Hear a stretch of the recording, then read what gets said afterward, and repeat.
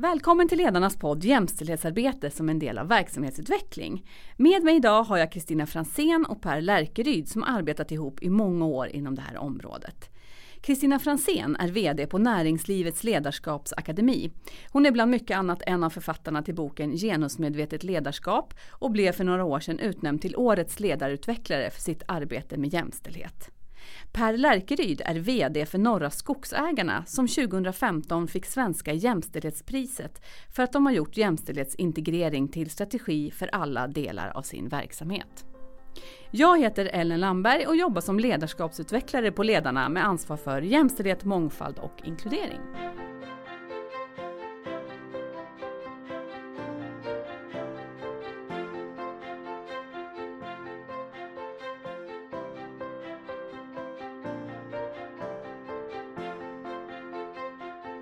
Ni båda har ju lång erfarenhet av att jobba väldigt verksamhetsnära med jämställdhetsfrågor. Vad är det som motiverar och driver er i det arbetet? Det är en enkel fråga. Bättre affärer. Ja, och jag skulle säga att människor får det bättre också. På vilket sätt? Ja, därför att om man arbetar bra med de här frågorna så betyder det någonting även för individer. Så även om Per som är företagsledare tycker att det är mest och viktigast att göra bra affärer så är det klart att det driver mig också. Jag driver ju också ett eget företag och har gjort det väldigt länge så det är klart att jag tycker det är intressant. Men jag tycker också det är intressant hur den här typen av frågor också skapar bättre arbetsmiljöer. Och det är ju de i sin tur sen som ger bättre affärer. Ja, men det hänger ju ihop. Ja, i allra högsta grad. Absolut. Kan du beskriva lite Per Norra Skogsägarna? Vad är det ni gör? Vi är en skogsägarförening längst upp i norr. Och våra affärer är att vi köper skog av privata skogsägare. Som vi då delvis tar till våra egna industrier. Eller så säljer vi dem vidare till andras industrier. Det är i grund och botten vad vi gör. Och vad har jämställdhet med ert arbete att göra? Ja, som jag sa, bättre affärer. Nej, men egentligen kan vi säga så här att ungefär 40% av skogsägarna är ju faktiskt kvinnor. Och vi lever i en bransch som har varit väldigt och är väldigt manligt dominerad. Det är manliga normer som styr våran bransch. Och jag tror väldigt starkt på att genom ett jämställdhetsarbete så kan vi nå ut till fler kunder. Och helt enkelt göra bättre affärer. Och få ett större förtroende. Kan du ge något exempel? Ja, jag kan ju till exempel berätta att vi har utvecklat ett antal nya produkter. Som vi nog aldrig hade kommit fram till om vi inte hade tagit genusperspektiv på vår verksamhet. Utifrån de normer som finns i skogen idag, hur en skogsägare ska vara, så är det ofta så att man tänker att en skogsägare ska kunna allt om sin egen skog. Men det är många som inte kan det idag. Och då har vi tagit fram produkter som gör det enklare för skogsägare att vara skogsägare. Till exempel en skogsbesiktning. Vi åker ut och tittar vad det finns för skador, hur vägarna ser ut, hur vattensystemet ser ut och så vidare. Och gör en hälsodeklaration på skogen.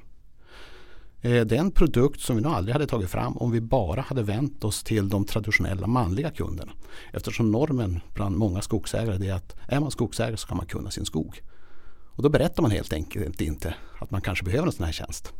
Men nu när vi har tagit fram den, vi säljer väldigt mycket av de här tjänsterna, så har vi inte bara fått en tillströmning av nya kvinnor som äger skog utan även många män. Så att vi har en stor tillströmning på nya kunder nu. Och sen vi började med det här har vi växt ungefär 40%. När du hör det här, Kristina, vad tänker du då? För du pratar ju om också ett litet annat perspektiv på jämställdhetsarbetet, inte bara affären.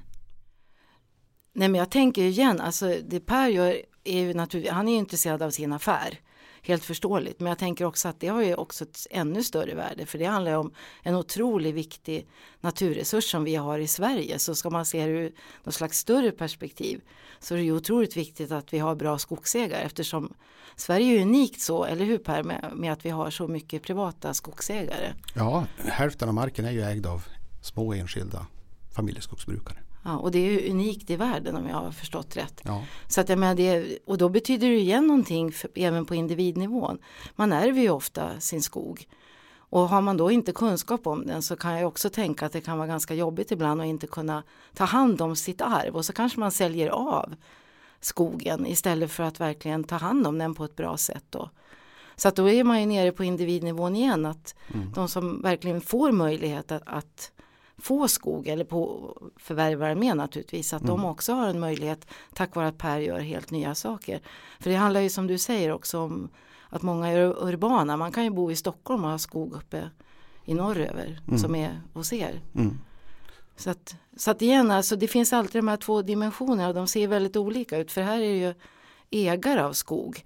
Sen om man går in i organisationer och tittar så är det ju människor i organisationen också. Som det också har betydelse för att man jobbar bra med frågorna. Hur ska man som organisation och företag veta vad det är man ska göra? Ja, det är väl det som är problemet, att man inte riktigt vet. Och jag tror att det hänger ihop med att vi har förstått frågan fel. Alltså, vi har sett det här som en rättvisefråga och så har den varit lagstyrd. Och så har man tänkt att vi måste leva upp till lagens krav. Och så har man inte alls sett kopplingen till verksamheten. Vare sig den är offentlig eller privat. För det spelar ju absolut ingen roll. Så att, men i det ögonblick som man börjar se att men det här har ju bäring på vad vi når för resultat i verksamheterna. Så det är klart att man får upp blicken på ett annat sätt. Att det handlar ju om värdegrunden. Det handlar ju om liksom den grund som man bygger hela sin verksamhet på. Och då måste man ha upp den på ledningsnivå. Och det är det vi inte riktigt har lyckats med tidigare. Det är bara en ledning oberoende av var den finns som kan äga frågorna. Och börjar man därifrån diskutera, men vad ska vi uppnå med det här arbetet? Det är klart att det handlar om att människor ska jobba där på lika villkor. Men det handlar ju också om att göra då en bra affär. Och i det ögonblicket så tycker jag att man börjar hitta också verktygen för hur man ska jobba. Så ni båda tänker att ledningen är helt avgörande för den här typen av arbete? Absolut är det så. Det fel som många gör är att man får man startar sånt här arbete i ett separat rör. Högsta ledningen intresserar sig för de kärnprocesser som man redan har. Oftast att utveckla produkter, tillverka produkter och sälja produkter. Sen skapar man då en separat verksamhet för att hantera jämställdhet eller andra värdegrundsfrågor också för dess skull. Man kanske sätter ihop en jämställdhetskommitté. Högsta ledningen kanske inte ens är representerad där. Framförallt inte vdn. Ofta delegerar man ju till en personalchef och hanterar det här. Fackliga intresserar sig ofta i de grupperna också. Man får mer en fråga i en sån grupp, vad kommer det att kosta? Än att man integreras i själva affären. Utan som jag har gjort är det att jag har ju inte ens kvar en jämställdhetskommitté. Utan jag har istället skapat en grupp som är knuten direkt till mig. Som jag kallar för jämställdhetsambassadörer. Som är mina spanare ute i verksamheten. Och de träffar jag då en gång i månaden eller varannan månad. Och hör mig för om vad som funkar och inte funkar. Och där det inte funkar, där griper jag in då. Mer personligen. Istället för att delegera till någon annan. Och det är egentligen det som är starten till att lyckas i ett sånt här arbete. Att högsta ledningen ska intressera sig för det. Om jag sitter i fikarummet och berättar för mina medarbetare om alla projekt vi har, att köpa nya maskiner till industrin eller att utveckla en ny marknad och så vidare. Och jag aldrig pratar om genusfrågor eller värdegrundsfrågor. Vad gör mina medarbetare då? Vad intresserar de sig för? Det är klart de intresserar sig för det jag pratar om och det jag visar intresse för. Om jag aldrig visar mig då i de grupper som jobbar med värderingsfrågor, om jag aldrig visar mig i jämställdhetsarbetet, annat än att jag kanske skriver någon liten rad på intranätet någon gång i inledningen, då kommer inte mina medarbetare att intressera sig för det heller. Kristina, när jag hör Per berätta det här så tänker jag på boken Genusmedvetet ledarskap som du är en av författarna till. Och just det här hur ni också arbetade med både teori och praktik blandat. Kan du berätta lite om det? Ja, för sen nu har vi pratat om hur vi behöver leda och styra och det tycker vi är liksom grunden för arbetet. Men sen handlar det ju väldigt mycket om att ha kunskap. Alltså utan kunskap kommer vi ingenstans i det här arbetet. Och då är det ju allt vi gör vilar ju på en vetenskaplig grund. Det vill säga att den forskning som vi till exempel använder när det gäller genus, det kan ju också handla om mångfaldsfrågor. Den blir ju en grund för att bygga kunskap i organisationen. Och då är det alltid så att eftersom vi jobbar ledningsstyrt så blir det så att vi jobbar först med ledningen och sen med alla chefer som har operativa ansvar. Därför att det är de som tillsammans sen med sina medarbetare kan åstadkomma förändring. Så då handlar det väldigt mycket om att ge cheferna kunskap och där ser man ju hur svårt det är. Alltså Att man förstår helt enkelt inte frågan. Vi gör som vi brukar göra. Så egentligen så är det ju ett kulturarbete vi jobbar med. Att titta på vad är det för värderingar i botten som ni verkligen vill ska styra den här verksamheten. Och normerna hänger ju sen ihop med hur ska man göra då för att nå de här värdena som man vill uppnå i en organisation. Och just kring normer så är det ju väldigt svårt att se. Därför att är man själv mitt i normen så är det jättesvårt att se att man har en massa privilegier. Så jag tänker att det är otroligt mycket kopplat till kunskap och förståelse kring oss som kvinnor och män i organisationer om vi håller oss till jämställdhet. Och där är bristen på kunskap väldigt, väldigt stor i organisationer. Så man behöver kunskap om normer och att verkligen definiera sin värdegrund. Ja. Vad är det mer för kunskap som man behöver för att driva? Ja, men sen är det ju ett jättestort förändringsarbete. Så det handlar ju också om förändring. Alltså hur driver man ett professionellt förändringsarbete så man får med sig människor. Det är verkligen våran devis. Att om ett arbete ska bli långsiktigt hållbart då måste alla som är berörda av förändringen verkligen delta i den. Så att vi släpper ju inte heller med cheferna utan cheferna i sin tur behöver ju jobba med sina medarbetare. Och så får man se till att de har förutsättningar att göra det. Men vi ser ju det som ett chefsansvar. Så vår största fokus lägger vi på att verkligen få cheferna att förstå att det är någonting vi gör i vardagen som leder till de resultat vi har. Till exempel att det är fler män än kvinnor som är chefer till exempel. Som är väldigt intressant utifrån ledarnas perspektiv. Och att vi verkligen kan förklara det med att det är någonting de har gjort i organisationen som har lett fram till det resultatet. Och för att komma dit behöver de ganska mycket kunskapspåfyllnad. Ja. Och en fallgrop som vi ofta ser det är att det är ju väldigt få som vill betrakta sig som ojämställd. Och betraktar man sig själv som jämställd då kanske man ska fundera på att vad behöver jag för kunskap då? Jag är ju jämställd. Jag vet vad det är frågan om. Ja. Men det är en stor kunskapsbrist i organisationer idag som måste fyllas på. Och för att kunna komma någonstans i ett sådant här arbete så måste man satsa väldigt mycket på kunskapsutbyggnad. Och det rör sig inte om ett litet seminarium på 2 timmar. Det kanske startar med det för att få en inspiration om vad det här kan leda till. Men sen så är det för att få en djup i kunskapen så behövs det ett antal dagar. Och vad är det för typ av ledarskap som man behöver liksom utöva för att driva den här förändringen framåt? Ja, jag tänker att vi jobbar ju väldigt mycket med det vi kallar fördelningsmakt. Och det tänker jag är liksom grunden för allt ledarskap egentligen. I och med att du kliver in i ledarposition oberoende av var du är och hur situationen runt omkring dig ser ut så har du makt i positionen. Och då har du makt till att fördela allt från roller, ansvar, uppgifter, utvecklingsmöjligheter ända ner på att man kanske har sitt eget veckomöte. Vem ger man utrymme på det mötet? Att ge människor utrymme är att ge människor makt. Och det vi ofta hör är att chefer kan säga att vi har några här jag har några medarbetare, de säger aldrig något. Och sånt utmanar ju vi. Alltså det är vems ansvar är det? För det handlar ju inte bara om den här enskilda individen utan det handlar om hela gruppen och förståelsen av vad alla gör i gruppen för att gemensamt kunna göra någonting bra till exempel i ett team. Men, så att man kan ju inte, alla måste vara bidragande och man måste också ge det utrymmet. Så det är ju jag som sitter på makten att fördela till exempel tiden i ett möte och se till att alla blir aktiva. Så egentligen i alla de här dimensionerna så har man ju makt och det tycker jag är ett bra ledarskap. För det handlar om att ge alla förutsättningar i sitt eget team men det handlar också om att jobba med den organisationens kompetensförsörjning. Så att det har också ett större värde igen än att det enbart är individerna. Så det tycker jag nästan är grunden för ett bra ledarskap. Att man ser sin makt i den rollen och hur man kan påverka. Och nu pratar vi om individerna. Sen naturligtvis så är det likadant ut mot kunderna, tänker jag. Det är det du har sett, Per. Vi måste fördela resurserna så att vi når både kvinnor och män som är skogsägare. Så det där finns ju både utifrån verksamheten och in mot organisationen. Det är också en fråga om att förstå sin egen affär. Och förstå vad det är som påverkar sin egen affär. Och hur jag kan göra bättre affärer.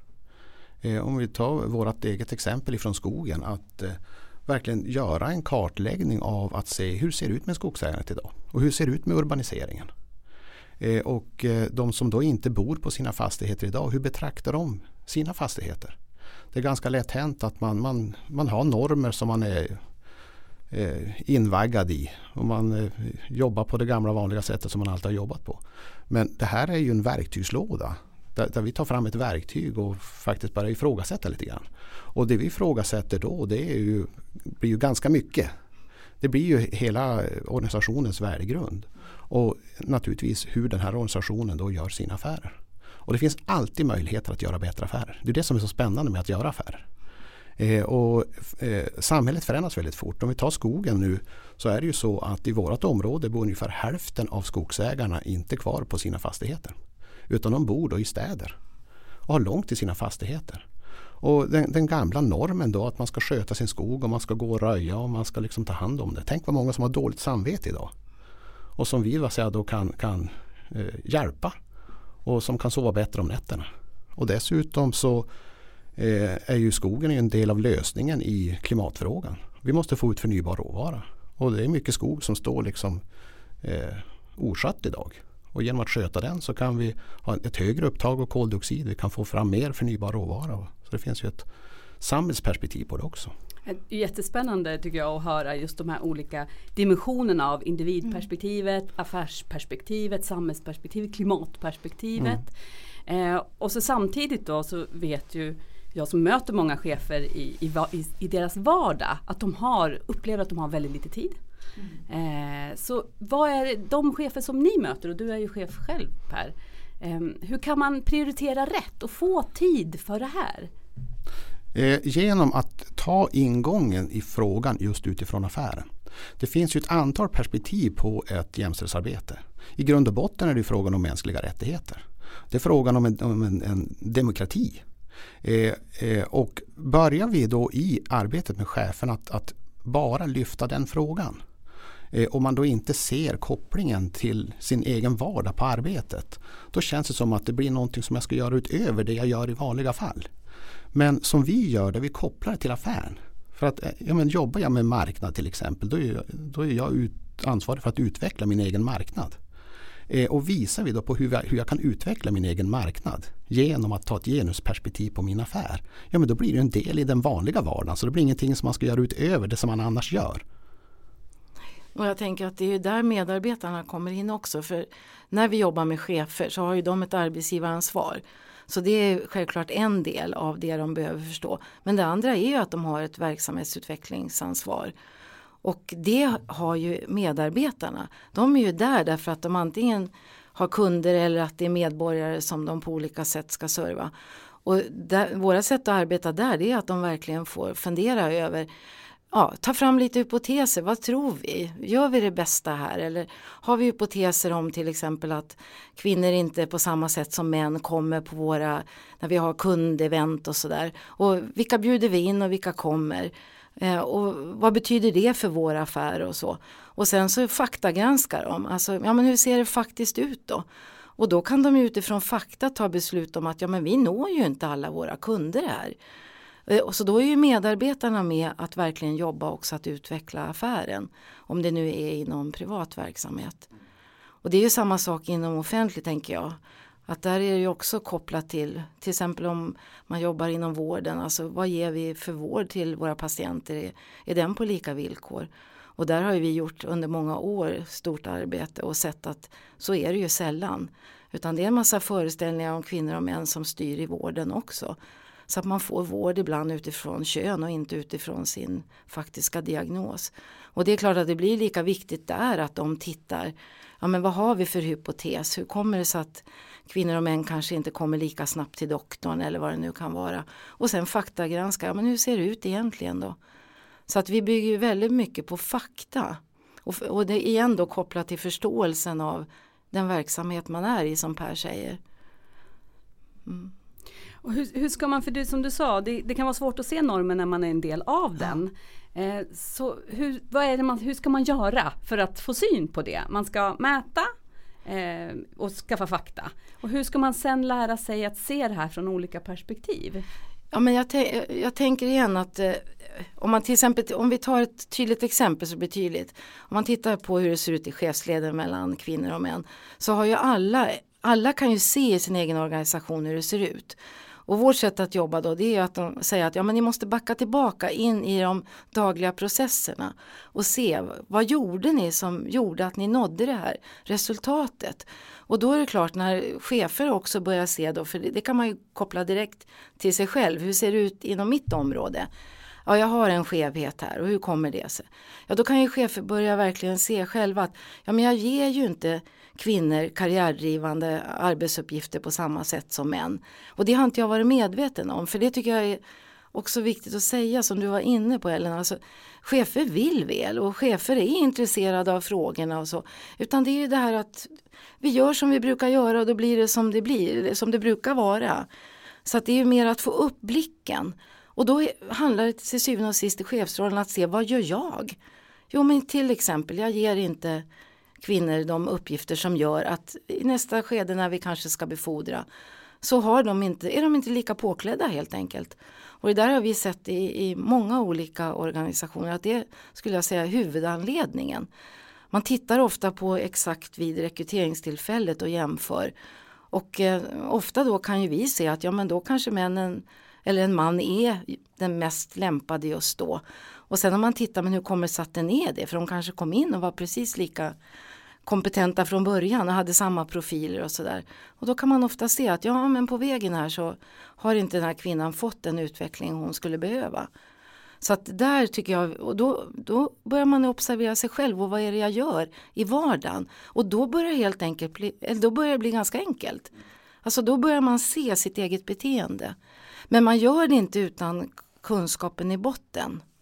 Så det gäller ju verkligen att ge en grundplattform att stå på. Så skaffa sig kunskap och sen ta fokus på villkoren. Ja, och också absolut. titta bakåt för att se hur hamnade vi här. Och det brukar vi säga, alltså vi letar fortfarande mest skillnader i människor. Men det är helt fel, vi ska leta skillnader i villkor. När vi har lika villkor då skulle vi säkert se en helt annan situation. Och egentligen så hela genusforskningen visar ju på just det. Att kvinnor och män jobbar inte på arbetsmarknaden på lika villkor. Så det är ju där vi har problemet och inte på individnivå. Så det gäller ju också för en chef att kunna lyfta sig naturligtvis från att se det mer strukturellt och utifrån det sen börja titta, men hur gör jag då? Just jag i min situation och hur ser jag till att förädla de människor jag har runt mig så att de blir möjliga till förflyttning till exempel. Ja. Sen tänker jag så här också, du säger det att det är svårt att se den norm som man tillhör.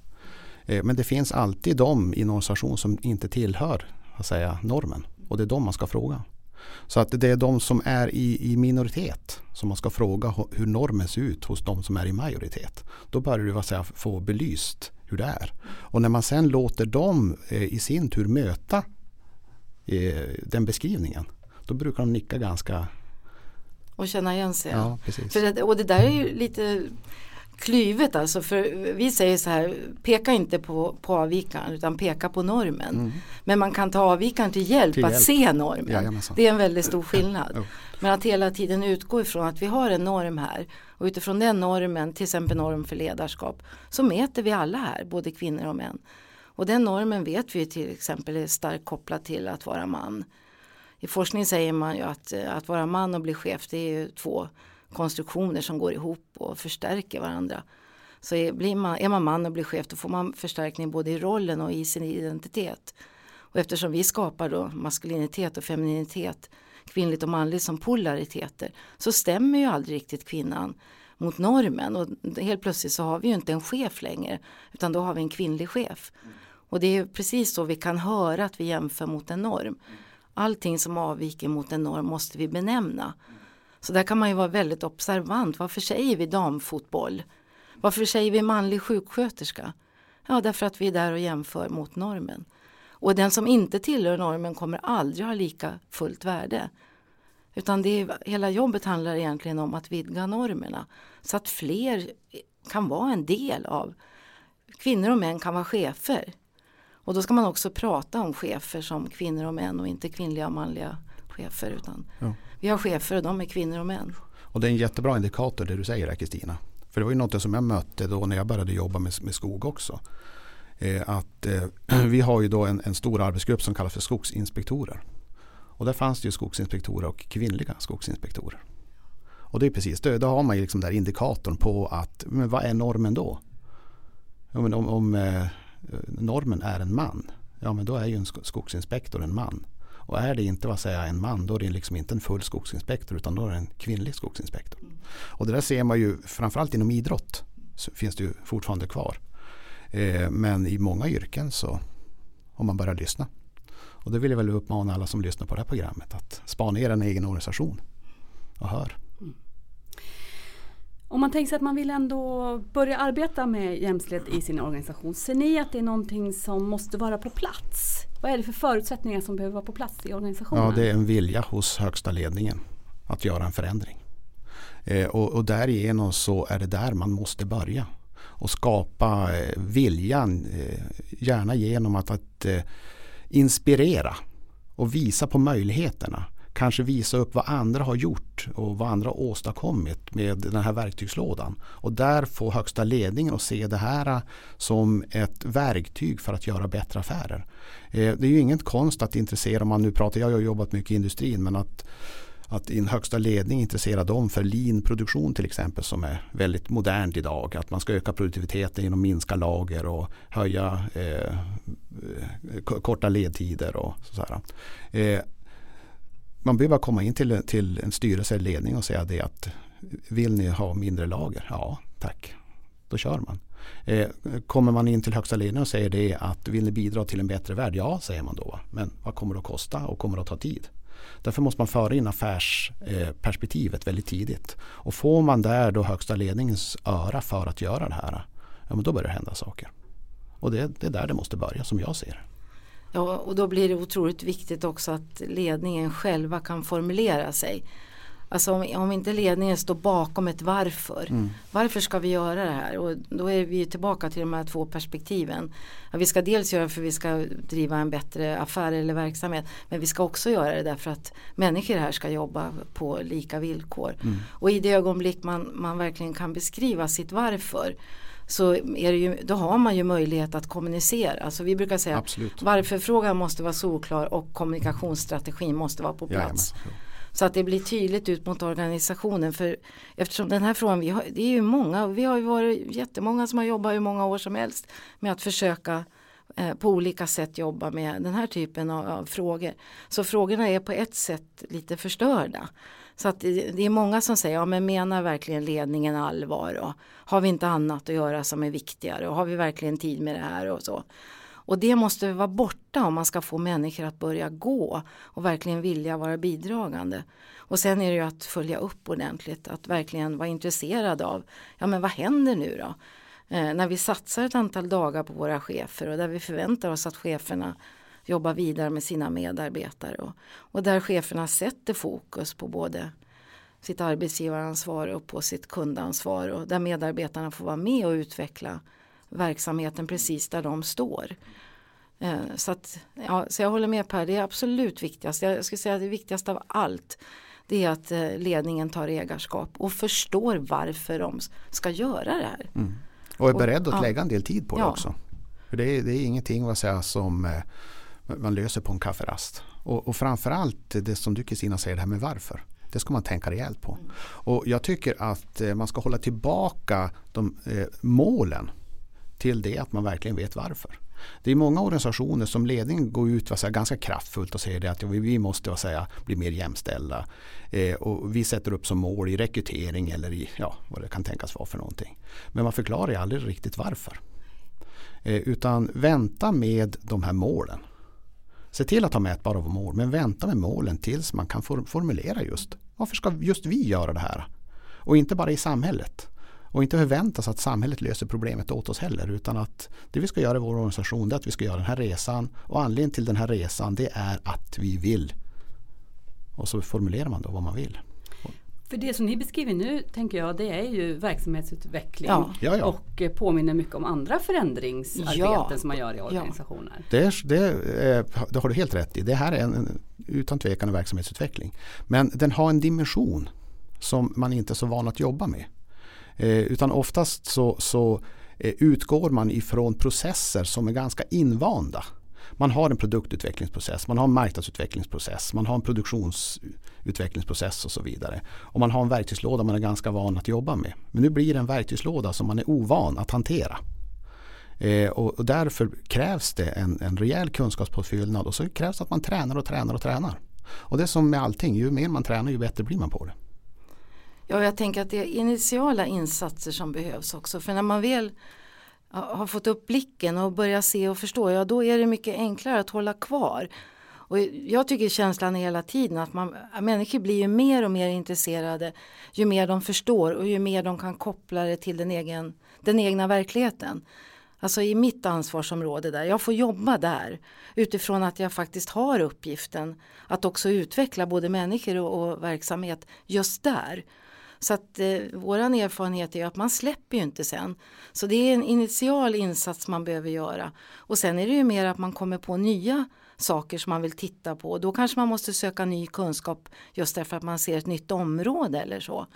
Så att det blir på något sätt att lära sig ett sätt att egentligen jobba med organisationskulturen, skulle jag säga. För det är många idag som verkligen pratar om kultur och så. Men när man verkligen tittar på, men hur jobbar ni med det? Och det här är verkligen att gå rakt in i kulturen. Därför att på något sätt så har ju frågorna varit lagda lite åt sidan. Fast de hela tiden är mitt i. Därför att vi är kvinnor och män. Så genusordning och så som vi har i samhället finns ju organisationer. Så det handlar ju mer om att hantera det som är. Och chefer gillar att hantera saker och särskilt svåra saker. Vi har ju exempel alldeles nyligen på arbete vi har gjort tillsammans, Per, där man kan känna verkligen den här stoltheten hos cheferna när de kan ta ut frågorna till sina medarbetare. Hitta bra, ibland till och med affärskritiska situationer där de faktiskt kan göra helt annorlunda av egen kraft. Och så kan de visa upp det. Alltså man kan verkligen känna den där stoltheten av att jag kan till och med ta en sån här svår fråga och jag kan fixa mitt ledarskap väldigt bra. Det här borde ju vara ett drömuppdrag för alla chefer som är intresserade av också sin egen utveckling. Ja, det är både kultur och verksamhet, affären och det egna ledarskapet. Ja, visst är det så. Och det vi jobbar med när vi jobbar med cheferna, det är ju ren ledarutveckling.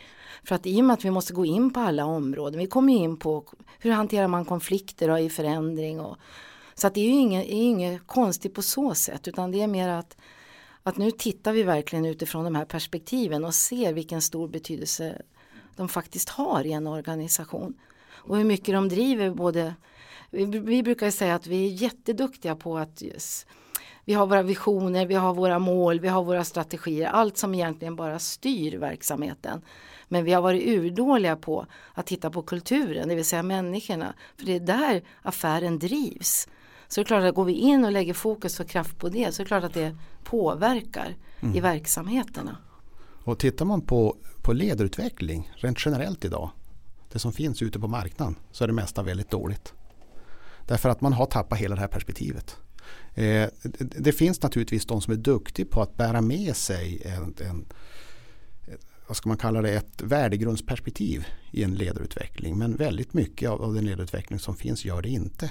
Och framförallt där man då har sådana chefskurser där man då tar chefer från olika ställen och man tycker att det är liksom viktigt därför man får ett nätverkande och olika perspektiv och så vidare. Då blir det hela tiden ett fokus på dig som ledare och du.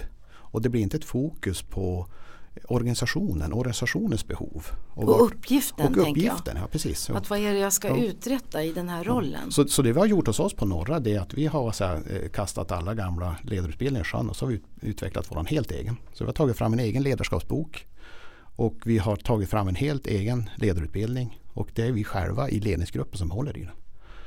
Så sent som nu i början på veckan hade vi då avsnitt 2 i den nya kursen vi har startat nu och den inleder jag alltid. Och jag inleder den alltid på samma vis. Jag utgår ifrån våran värdegrund. Och jag beskriver hur jag ser på våran verksamhet utifrån våran värdegrund. Och hur den ska prägla vårat sätt att vara och våra affärer. Och hur det då sen leder in till det som det här avsnittet ska handla om. I det här fallet vi hade i veckan så var det kommunikation. Och det jag beskrev då just våran värdegrund utifrån ett kommunikationsperspektiv. Och då får vi en samlad organisation där alla liksom är med om samma upplevelse. Och där alla då får till livs de normer som jag faktiskt vill prägla hela våran affär av. Och det ger en kraft som är helt enorm. Om jag lyssnar på den här podden och själv inte är vd eller sitter i ledning men ändå vill ta in de här frågorna i min organisation, har ni något råd till den chefen? Ja, absolut. Jag tänker att det här är ju något drömscenario som vi målar upp nu, men ett sätt som vi också jobbar på är framgångsrikt. Men alla organisationer är ju inte där att de förstår vikten av frågan. Och då tänker jag igen att sök kunskap. Alltså för alla chefer, alltså min uppfattning i alla fall, att majoriteten av alla personer som tar ett chefsuppdrag vill någonting med uppdraget.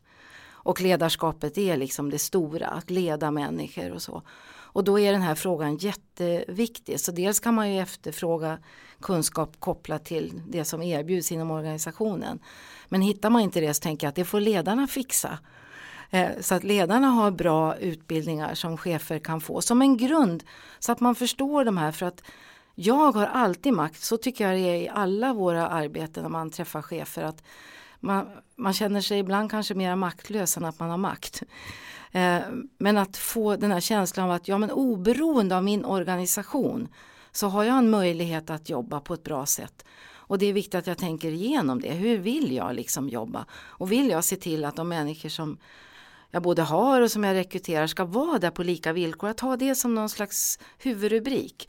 Att jag vill att människor som är med mig, de ska få utveckling och de ska ha sitt utrymme och så.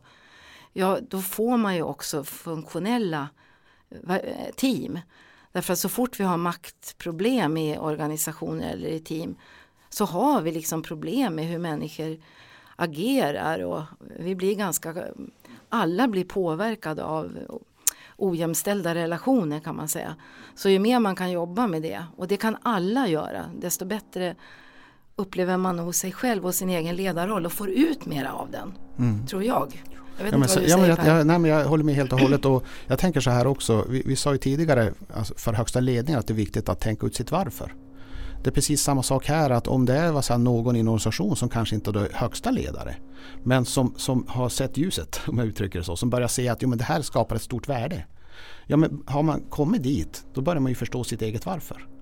Och det gäller då att verkligen tänka ut de motiv man har när man då vänder sig till sina chefer i sin tur för att motivera dem. Och det är precis som i all annan verksamhetsutveckling. Har jag fått kunskap om, jag nämnde tidigare här, lean-produktion, och jag vill förklara för högsta ledningen vad lean-produktion kan innebära för min organisation i form av högre värde i olika processkedjor. Ja, men då tar ju högsta ledningen till det. Eller till sig det. Det är samma sak med det här. Kan jag bara förklara varför? Det är precis som, jag tyckte det var bra, eller det du nämnde tidigare, att det här är verksamhetsutveckling. Ser man på det här som verksamhetsutveckling, hantera den frågan som annan verksamhetsutveckling, då kanske inte är så svårt som de flesta tror. Nej, och sen det jag kanske verkligen skulle vilja lägga till också, i våra arbeten så ser vi att det finns ju skillnader här på generationer. Yngre generationer lever i helt andra situationer. Alltså vi behöver ju alla vara ute på arbetsmarknaden och jobba idag. Chefer lever ofta med chefer. Så man har många gånger när man är ung chef verkligen fått kämpa även som man med att man ska få ihop det med privatliv och så. Så vi ser ju våra jobb idag att unga män brottas ju med samma problem som kvinnor i ledande positioner gjorde, som vi uppmärksammade för kanske 10, 15, 20 år sedan. Så det finns ett otroligt stort intresse bland yngre generationer. Men om man aldrig skapar en arena där man får prata om det. Så det kan man väl också säga. Börja prata som chef. Vad tänker du själv om ditt eget liv? Och hur vill du leva ditt ledarliv? Vad är det som är viktigt för dig? För det tycker jag vi hör många gånger också. Att jag hade en vision om hur det skulle vara att vara ledare. Och sen blev det inte riktigt så. Sen fastnade jag i någonting annat. Men så länge vi inte pratar om det, vi brukar ju säga det att vi borde titta på villkoren för ledarskap hela tiden och ha en öppen dialog kring det. Och frågar man i organisationer så säger de att det gör vi aldrig. Och vi brukar säga om ni inte har bra villkor, hur ska ni kunna göra någonting bra för andra i den här verksamheten? Så att det är väl också en sån här sak att verkligen uppmuntra, tänker jag. Prata om det. Att sätta igång sådana samtal på jobbet som verkligen handlar om att ni vill någonting med ert ledarskap. Precis. Och att ni har möjlighet att påverka. Men om ingen säger något så finns det inte. Och så med allting, fungerar inte organisationen så fungerar inte affären. Nej. Och det här är ju ett sätt att få organisationen att fungera ännu bättre. Ja, och därför är det ingen slump att man idag verkligen pratar mycket om chefs- och kompetensförsörjning. Det är ju liksom det som alla ser. Kan inte vi försörja vårt system eller vår affär med de människor vi behöver för att driva den här affären eller den där offentliga verksamheten, ja men då kommer det inte att gå. Så att mycket mera samtal överhuvudtaget, och det kan ju alla initiera. Så skaffa kunskap, samtala, koppla det till affären och verksamhetsutveckling och se till att det är ledningen som driver. Jag tänker också den här energin som finns, alltså som vi upptäcker när chefer tar ut frågorna till medarbetare och så finns det ofta ett litet motstånd där, för man tror inte att intresset är så stort. Och sen när man väl gör det och upptäcker vilket enormt intresse det finns. Så att på något sätt har vi ju kommit ganska långt i det här samhället ändå i förståelsen av frågorna. Men vi har inte riktigt lyft in dem i organisationen på ett professionellt sätt. Så att man verkligen kan använda det konkret och göra någonting som blir bättre. Och där, så många chefer vittnar ju om att jag behövde inte göra någonting sen. De var ju helt självgående. De bara levererar in. Och de ser mer och mer och så. Så att just den här energin som föds in i organisationen när man gör det på rätt sätt. Den tycker jag är fantastisk att se. För man kan ju också säga, vi har ju liksom i Sverige med våra arbetsrättsliga lagar och diskrimineringslagen och så vidare, så har vi ju en jättebra förutsättning och viss kunskap, precis som du beskriver Kristina, med yngre också, så borde det ju vara dags för nästa steg då. Men det känns så, tycker jag. Alltså, någonstans har vi ju förflyttat oss till något annat tänk ändå. Men just att komma ut med förståelsen av det och att göra den här, vi brukar ju kalla det paradigmskifte. Att liksom göra den här i sitt eget huvud, flytta frågorna från att det är någonting lagstyrt, och det är jätteviktigt. Men att också få med att men det handlar om vår verksamhet. Den förflyttningen har de flesta inte gjort. Och det är väl det som är det stora problemet. I det ögonblick som den förflyttningen sker. Och då tänker jag att då bidrar ni jättebra från ledarna genom att belysa frågorna utifrån ett verksamhetsperspektiv till exempel. Men det samtalet pågår inte fullt ut. Men jag tror att det är på väg. Och det är ju verkligen ett paradigmskifte. Ja. Och den här förflyttningen, man kan uttrycka på ett annat sätt också. Förflytta sig från en jämställdhetsplan till en verksamhetsplan. Ja, att se det som att det här handlar verkligen om det vi arbetar med. Det är ingenting som är sidoordnat vid någonting annat. Utan det är klart vi ska ha en jämställdhetsplan, och det finns ju även krav på oss som organisationer att vi ska ha det. Men den bästa jämställdhetsplanen, den innehåller inga aktiviteter som är sidoordnade från de övriga.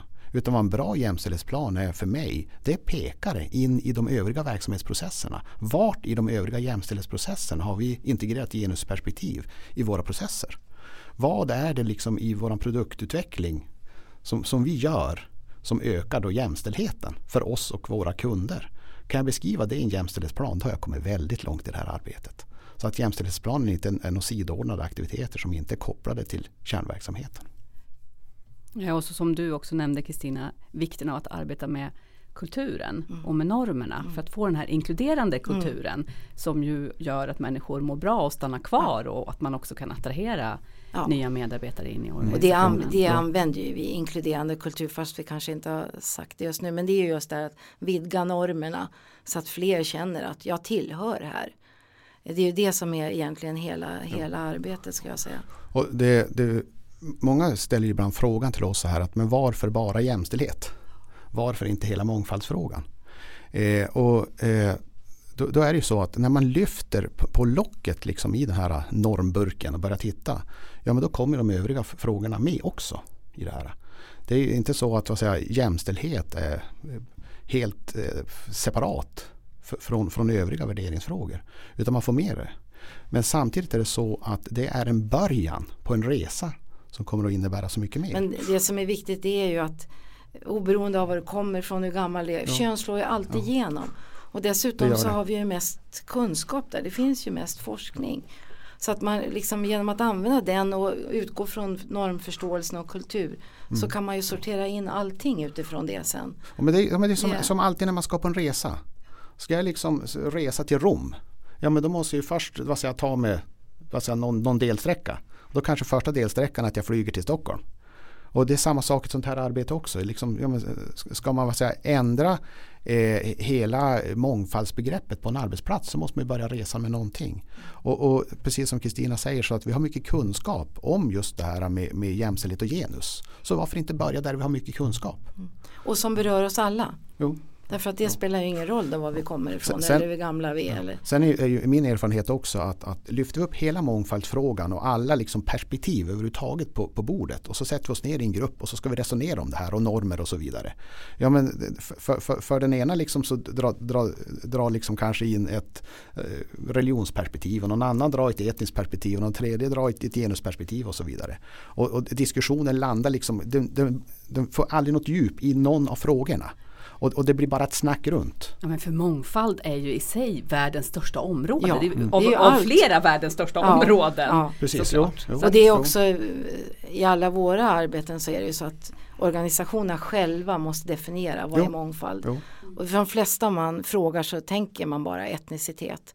Och ofta har man ett mycket bredare perspektiv egentligen. Man tänker att det är människor med olika bakgrunder, olika erfarenheter, olika personligheter. Alltså något helt annat egentligen. Men det man behöver jobba med är ju ofta genusproblematik och att man ofta har för få människor anställda med annan etnisk bakgrund. Det är ju de huvudfrågorna som vi stöter på. Och har man kommit framåt i den här frågan då har man ju verkligen lyft blicken så pass mycket att det blir mycket, mycket enklare att ta till sig av de övriga frågorna också. Sen är det ju så att när man påbörjar det här, Kristina, du sa ju tidigare att det är viktigt att man mäter. Och just när det gäller då antal män, antal kvinnor och så vidare så är det lätt att mäta. Men börjar vi då med andra diskrimineringsgrunder, sexuell läggning till exempel, sånt där, ja men det är ju någonting som vi inte ska mäta, inte får mäta. Och som borde vara helt privat. Som borde vara helt privat, ja, precis. Men män och kvinnor är väl liksom på jobbet och det finns liksom på de allra flesta arbetsplatser och i de allra flesta arbetsgrupper så finns det erfarenheter av hur det är att vara man eller hur det är att vara kvinna. Just på den arbetsplatsen. Just på den arbetsplatsen. Ja, men då lär man sig se och uppmärksamma och liksom förändra normerna så ger ju det jättemycket. Det spiller ju över. Ja, man lär sig ett angreppssätt till den typen av fråga. Ja, en riktig så här kärnkompetens att skaffa sig. Visst är det så.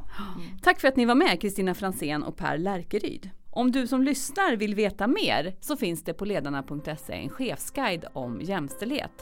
Där hittar du också fler poddar och filmer om ledarskap.